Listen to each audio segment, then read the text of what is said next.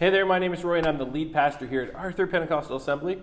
We're so glad that you've joined us today. This is our online worship experience, and we're beginning a brand new series as we head into September, into the fall. We've got a new series that we're starting called Four Cups.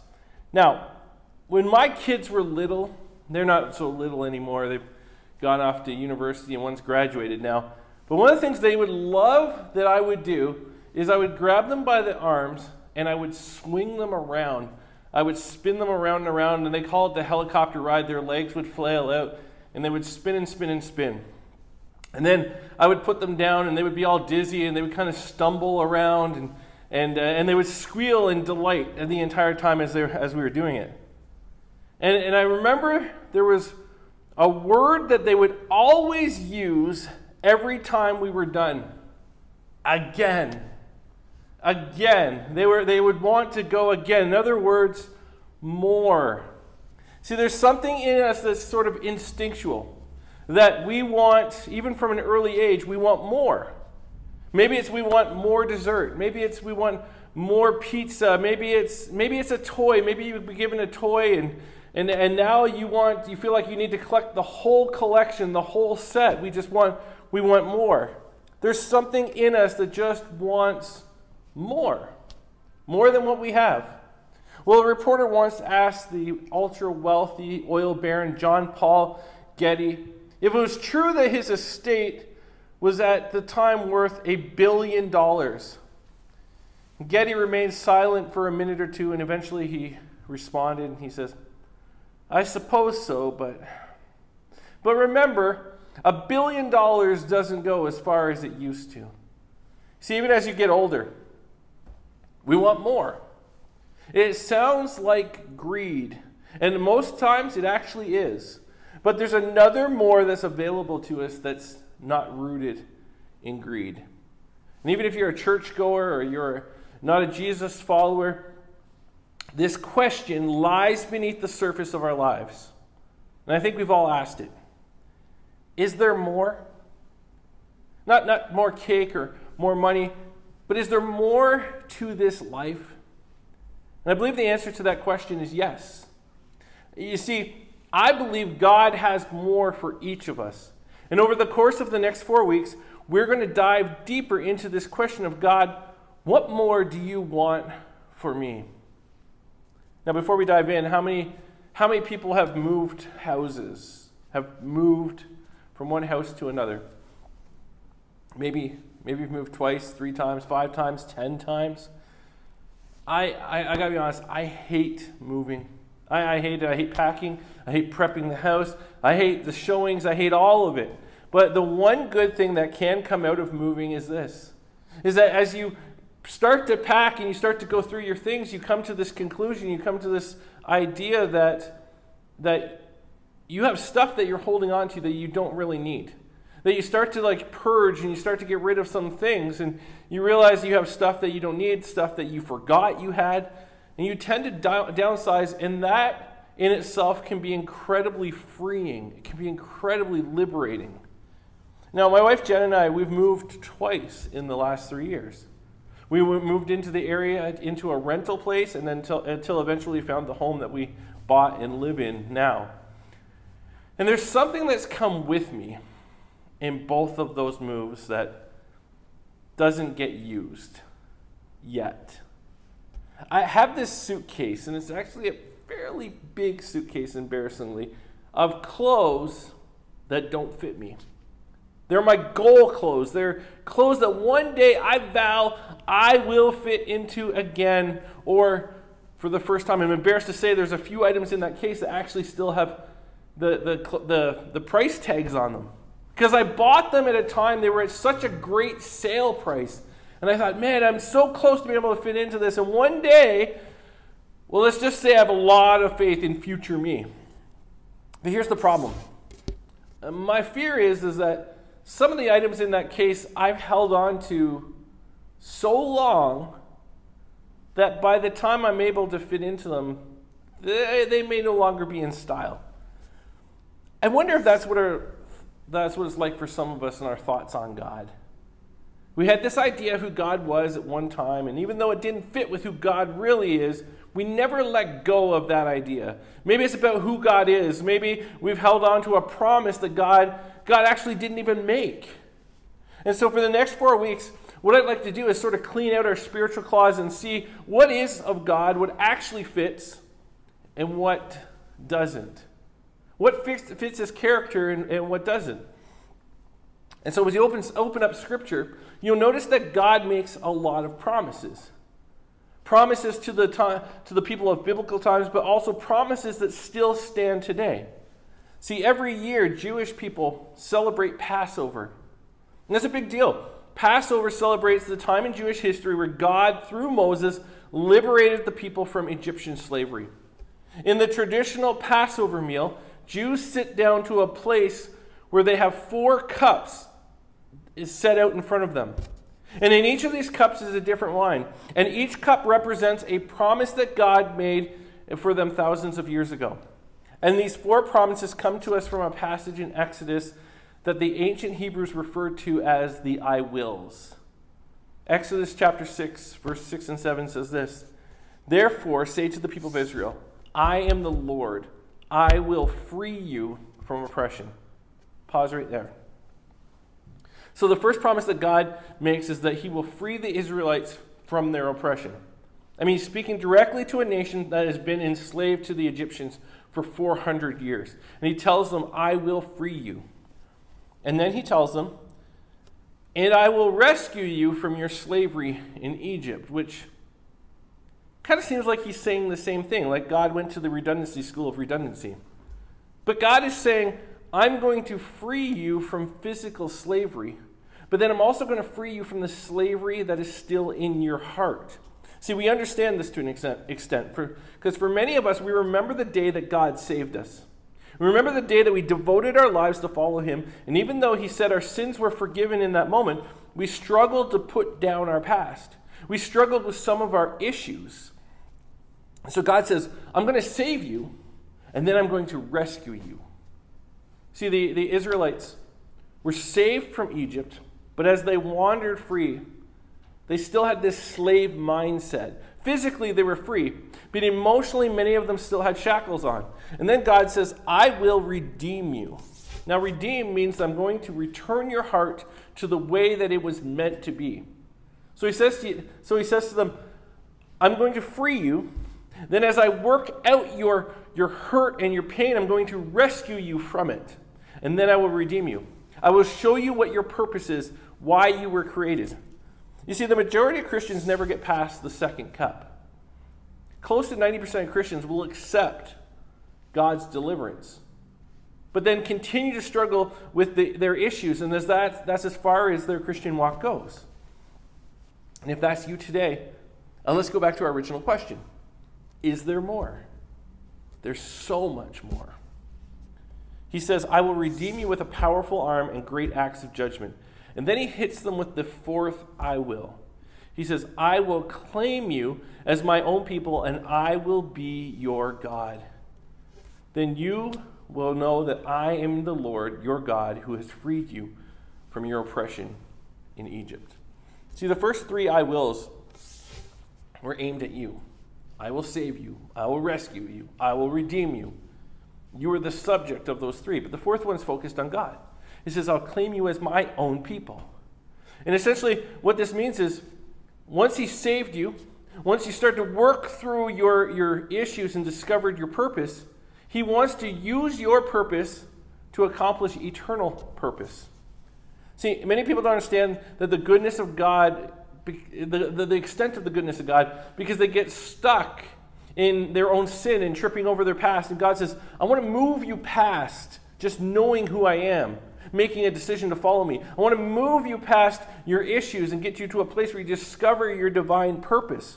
But even more than that, I want you to fulfill the purpose and leverage your life to make a difference to those around you. And then he says, then you will know that I am your God, who has freed you from your oppression in Egypt. So at the Jewish Passover meal, the Jewish people would take 4 different cups and they would drink 4 different wines from each cup. And each cup represented one of these 4 different I wills. Now, this first cup was called the cup of sanctification. That's the cup that we're talking about today. This is the cup of salvation. The Bible tells us that because of our sin, we are separated from God.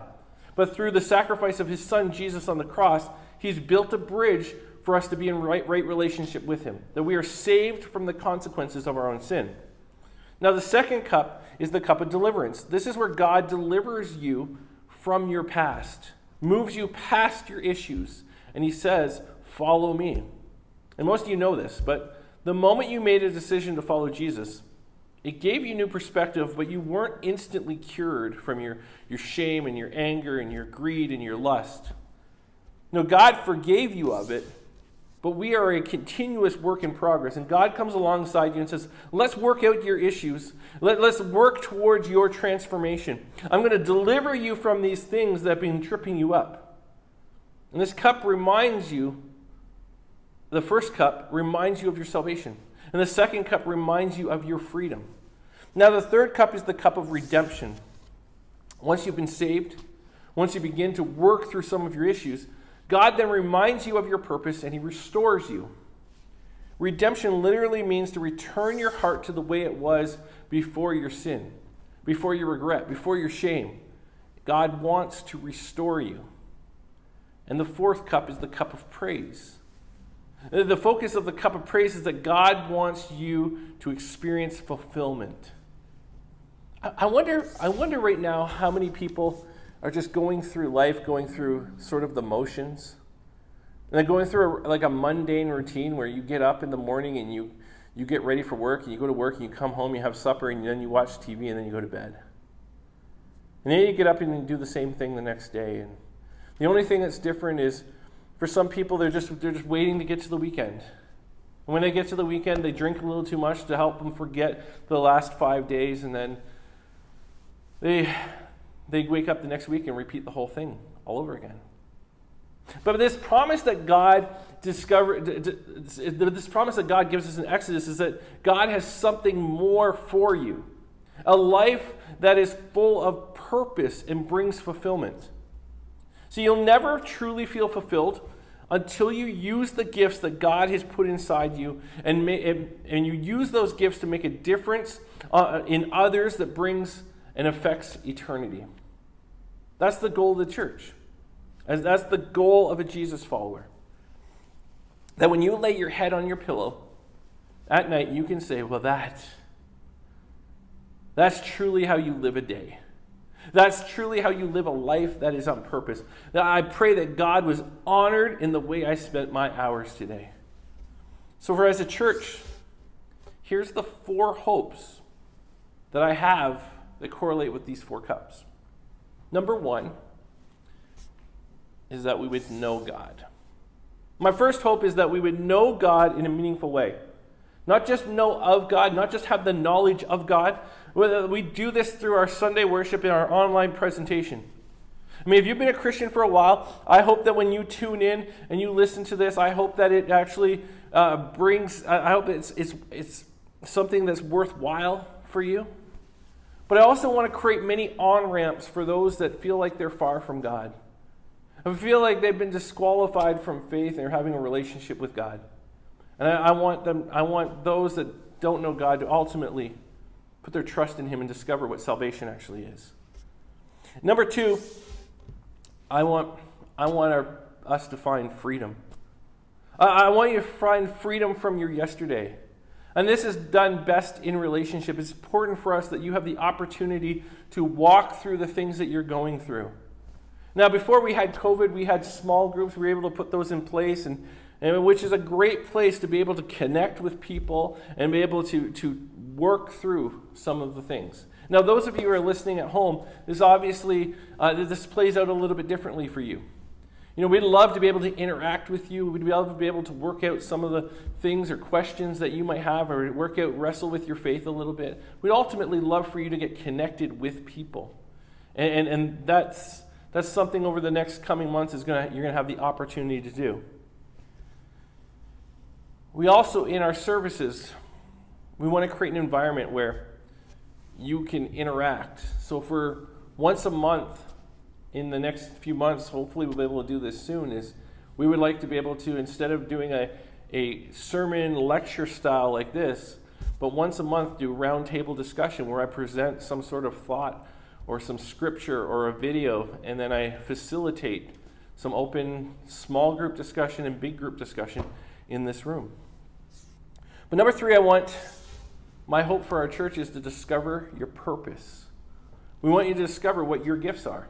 And sometimes that just comes with jumping in and serving. Now, like I said, obviously the last 18 months have been really weird, but we're starting to rebuild some of our serving teams for our nursery, our ushers, our tech team, all of that. And we need people to help in that regard. And so I'd love if you're listening and you don't call APA home church, that's fine. I'd love for you to get connected somewhere, to use your gifts in serving at some place. That leads us to the last cup. Make a difference. We want you to make an impact on this world. Now, it's one thing to discover your purpose, but it's actually a whole other thing to actually do something about it. And as a church, we want to come alongside you and equip you. Whether it's a service project, whether it's serving your neighbors, whether it's a short-term missions trip. We want to come alongside you and cheer you on as you discover the difference that you're making in other people's lives. So today I want to look at the Exodus story. Now, many of you know this story fairly well, but to play it out, the Israelites are slaves to the Egyptians for 400 years, and the Egyptians use the slave labor in order to build bricks and build temples and buildings, and it was tough work. But day after day in the hot sun, this is what the Israelites did. Now, rewind with me a little bit back in history. Before the slavery, there was a drought in the land. And the Israelites didn't have the food. Their crops were all gone, and they didn't have food. But the Egyptians had a lot of grain. They had a lot of crops that they had stored away. And so under a much kinder Pharaoh, the Israelites were allowed to come and work for the Egyptians in return for some of this food. Now, this was voluntary work. And so they worked for the Egyptians, but they maintained their freedom, and they were able to purchase food. They were able to work and make a living. But then something happened. The Israelite people began to multiply very rapidly, and they continued having babies at a much higher rate than the Egyptians. And Pharaoh began to worry, what if these Israelites outnumber us? They weren't a threat, but with the numbers, they could pose a threat. And so in an extreme act of paranoia, Pharaoh overtook the Israelites and made them his slaves. That's where we get, therefore say to the people of Israel, I am the Lord, I will free you from your oppression and rescue you from your slavery in Egypt. So number 1, we see that Pharaoh made them slaves. Now, there's a lot of images that come to mind when we think of slavery.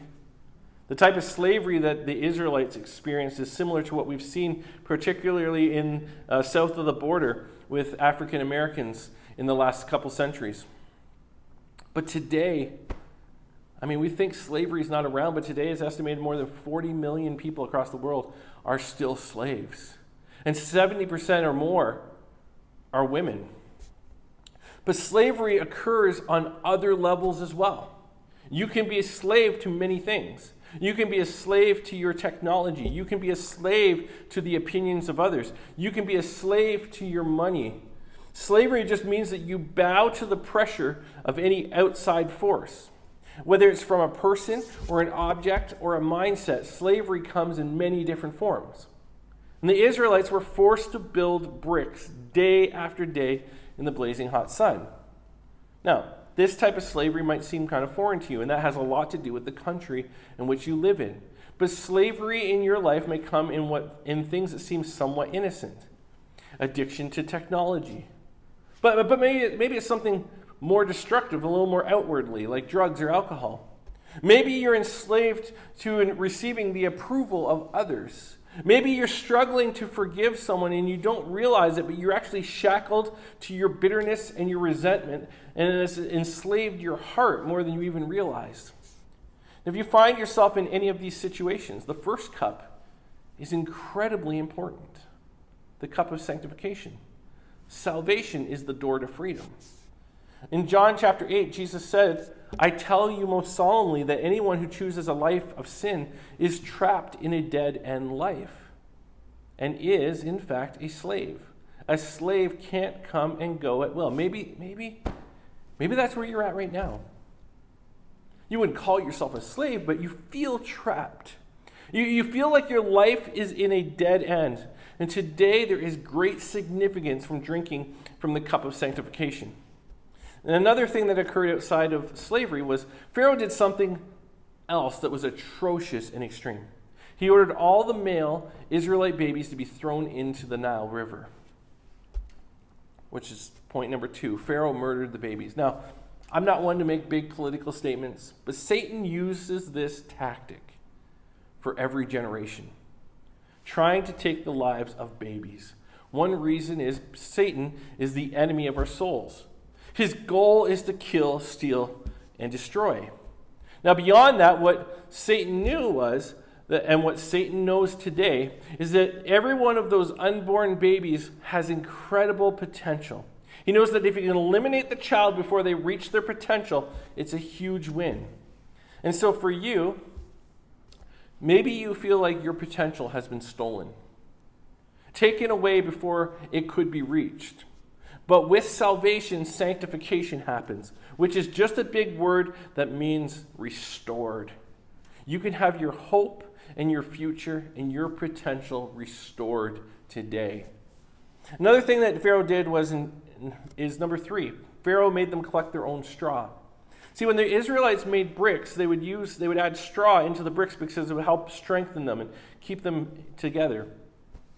And usually the Egyptians would cut the straw for them and place it for them so that they could use, but Pharaoh told the Israelites they were going to have to cut their own straw, but still produce the same number of bricks, still maintain their same quota.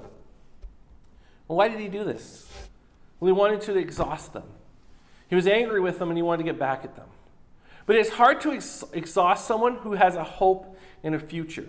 Exhaustion comes less from the work that you do, because we've all taken vacations, where if it's been maybe 2 weeks, 3 weeks, 4 weeks, and you get back to your regular life and you're like, why am I so tired still? It has more to do with the exhaustion of your soul. When you know you're not where God wants you to be, when your soul is in this constant state of exhaustion, God's salvation is where your rest can come from.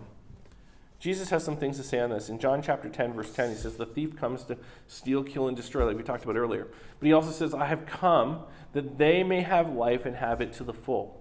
Remember the promise of God, a fulfilled life. Look at Romans 8. We believe Paul wrote this in Romans 8:11. Says, it stands to reason, doesn't it, that if the alive and present God who raised Jesus from the dead moves into your life, he'll do the same thing in you that he did in Jesus, bringing you alive to himself. See, your soul will no longer feel dead. Your soul will no longer feel exhausted and fatigued. You will feel alive in Christ. He goes on to say, when God lives and breathes in you, and he does as he surely did in Jesus, you are delivered from that dead life. With his spirit living in you, your body will be alive as Christ. See, the same power that raised Jesus from the dead is available to you. You no longer have to feel exhausted. Your soul can feel refreshed. In 1 Peter says, because Jesus was raised from the dead, we've been given a brand new life and have everything to live for, including a future in heaven, and the future starts now. And he says, you have a hope, and you have a future, and you have purpose. And that brand new start doesn't begin in heaven. That's our future. But it begins right now. Let me finish with 2 questions. When it comes to the slavery of our souls, when it comes to exhaustion, when it comes to the robbery of our potential, A, how do we get here? And B, how do we get out of it? Well, let me offer 3 thoughts and we'll wrap up. Number 1, we need to repent. Now, we've talked a lot about repentance lately, but repentance basically means this: I'm going to turn. I'm going to turn around. I'm going to do a 180. I'm not going to allow my heart to live in the condition it has before. I'm going to turn away from what's trapping me. I'm going to turn towards God. I'm going to humble myself. I'm going to seek forgiveness from God. Number 2, we need to surrender. We need to make the decision once and for all that we are going to give up control, which is hard because we don't like that. We like being in control. But we also have been the ones that have led, the ones who have had control, and we've led ourselves into some pretty terrible situations in our past. And Jesus says in Mark 8, he says, anyone who intends to come with me has to let me lead. You are not in the driver's seat, I am. So I think every day we get closer to self-driving cars. I mean, we already have them, but they're not an everyday thing right now. And then most people I talk to, like, what do you think about self-driving cars? You're like, I don't know if I like that. I don't know if I trust them. I don't know if I like giving up the steering wheel and trusting technology. That just seems incredibly dangerous. And I understand that. I think we need to see more proof. I think there needs to be more testing before we become comfortable where I just take my hand off the wheel and go ahead, car, just drive. But a lot of us treat Jesus that way, as if he's some imperfect technology, that we're not sure if I can take my hands off the steering wheel or not. But God calls you to repent, and he calls you to surrender all. And then thirdly, he says, commit your life to Jesus. See, what he doesn't ask you to commit to is religion. It's all about relationship. He wants you to live life to the fullest, and that always becomes in relationship. And that starts by drinking the cup of sanctification. Jesus says, follow me. And then the trust comes through that relationship when you follow. And then it says, because of the weakness of your human nature, I'm using this illustration of slavery to help you understand all this. Previously, you let yourselves be slaves to impurity and lawlessness, which led ever into deeper sin. Now you must give yourselves to be slaves to righteous living so that you may become holy. When you were slaves to sin, you were free from the obligation to do right. And what was the result? You are now ashamed of the things that you do, things that end in eternal doom. But now you are free from the power of sin, and you've become slaves of God. Now you do those things that lead to holiness and result in eternal life. For the wages of sin is death, but the free gift of God is eternal life through Christ Jesus our Lord. Let me ask you a question. Have you drank from the cup of sanctification? In other words, have you given your life to Jesus? Have you felt like maybe you're too far away from God to be accepted by him, or do you feel like your past disqualifies you? Because God would say to you today, you're never too far. Jesus offers you a cup, offers you a future, offers you an escape from your sin, and offers you a rest from your weariness of your soul. And he asks you to escape your past, and he invites you to follow him. Let's pray. Father God, I'm praying right now for the person there that feels like maybe they've done too much, they've strayed too far. That if we only knew what they've done, if we only knew about their past, there's no way that you could accept them. But I pray that they would listen to the words of Jesus and just take a step and follow him. Seek relationship with him and allow you to begin to transform their life. Because ultimately, God, you made us on purpose for a purpose. And you have a divine purpose for our life. Our life was not just meant to sit and spin wheels here on earth, watching another Netflix series, just going through the mundane, through the routine. You created us on purpose. You created us with a sense of purpose. We all know that we were made for more. What we need to discover is that you want more for us. Not from us, but for us. And so God, I pray that we would seek that. We would want that. We would want to discover the plan that you have for our lives and the purpose that you made us for. May we be people who make impact in the lives of others. May we be people that are influential in the eternity of others. God, we ask this in your name, Jesus. Amen.